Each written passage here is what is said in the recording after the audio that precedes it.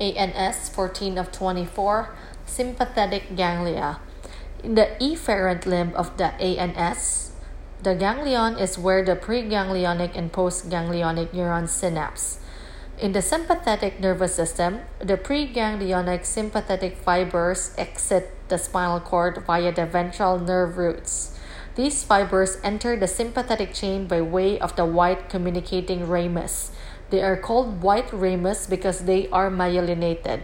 So I should be able to have a picture of this in my brain, the spinal cord, and then where the white ramus and the gray ramus is, okay?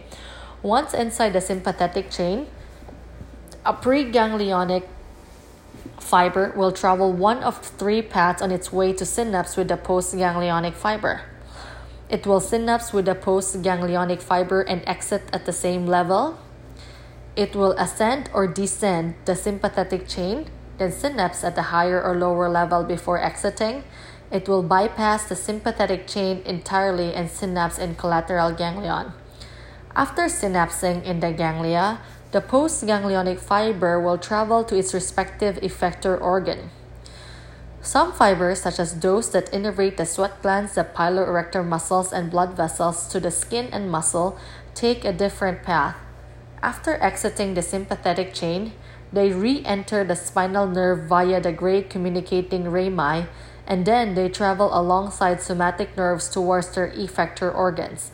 This is the purple nerve in the image. As you will see in the next question, the adrenal medulla follow its own rules. Example of sympathetic ganglia outside of the sympathetic chain includes superior cervical ganglion, middle cervical ganglion, stellate ganglion, celiac ganglion, superior mesenteric, and inferior mesenteric.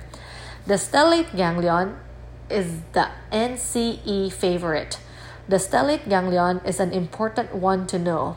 It provides sympathetic innervation to the ipsilateral upper extremity and a portion of the head and neck.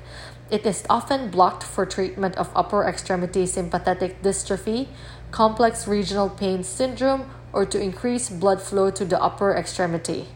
Stellate ganglion blockade is often an unintended consequence of a brachial plexus block. Blockade of the stellate ganglion manifests as Horner syndrome such as ptosis, anhidrosis, meiosis, and enophthalmos. Enophthalmos is just like exophthalmos. Anhidrosis is dili ka panington. So, init na kayo mong naong kay dili makagawas ang sweat. Okay? Horner syndrome mnemonic is very homely PAM, meaning vasodilation, Horner, ptosis, anhidrosis, and meiosis.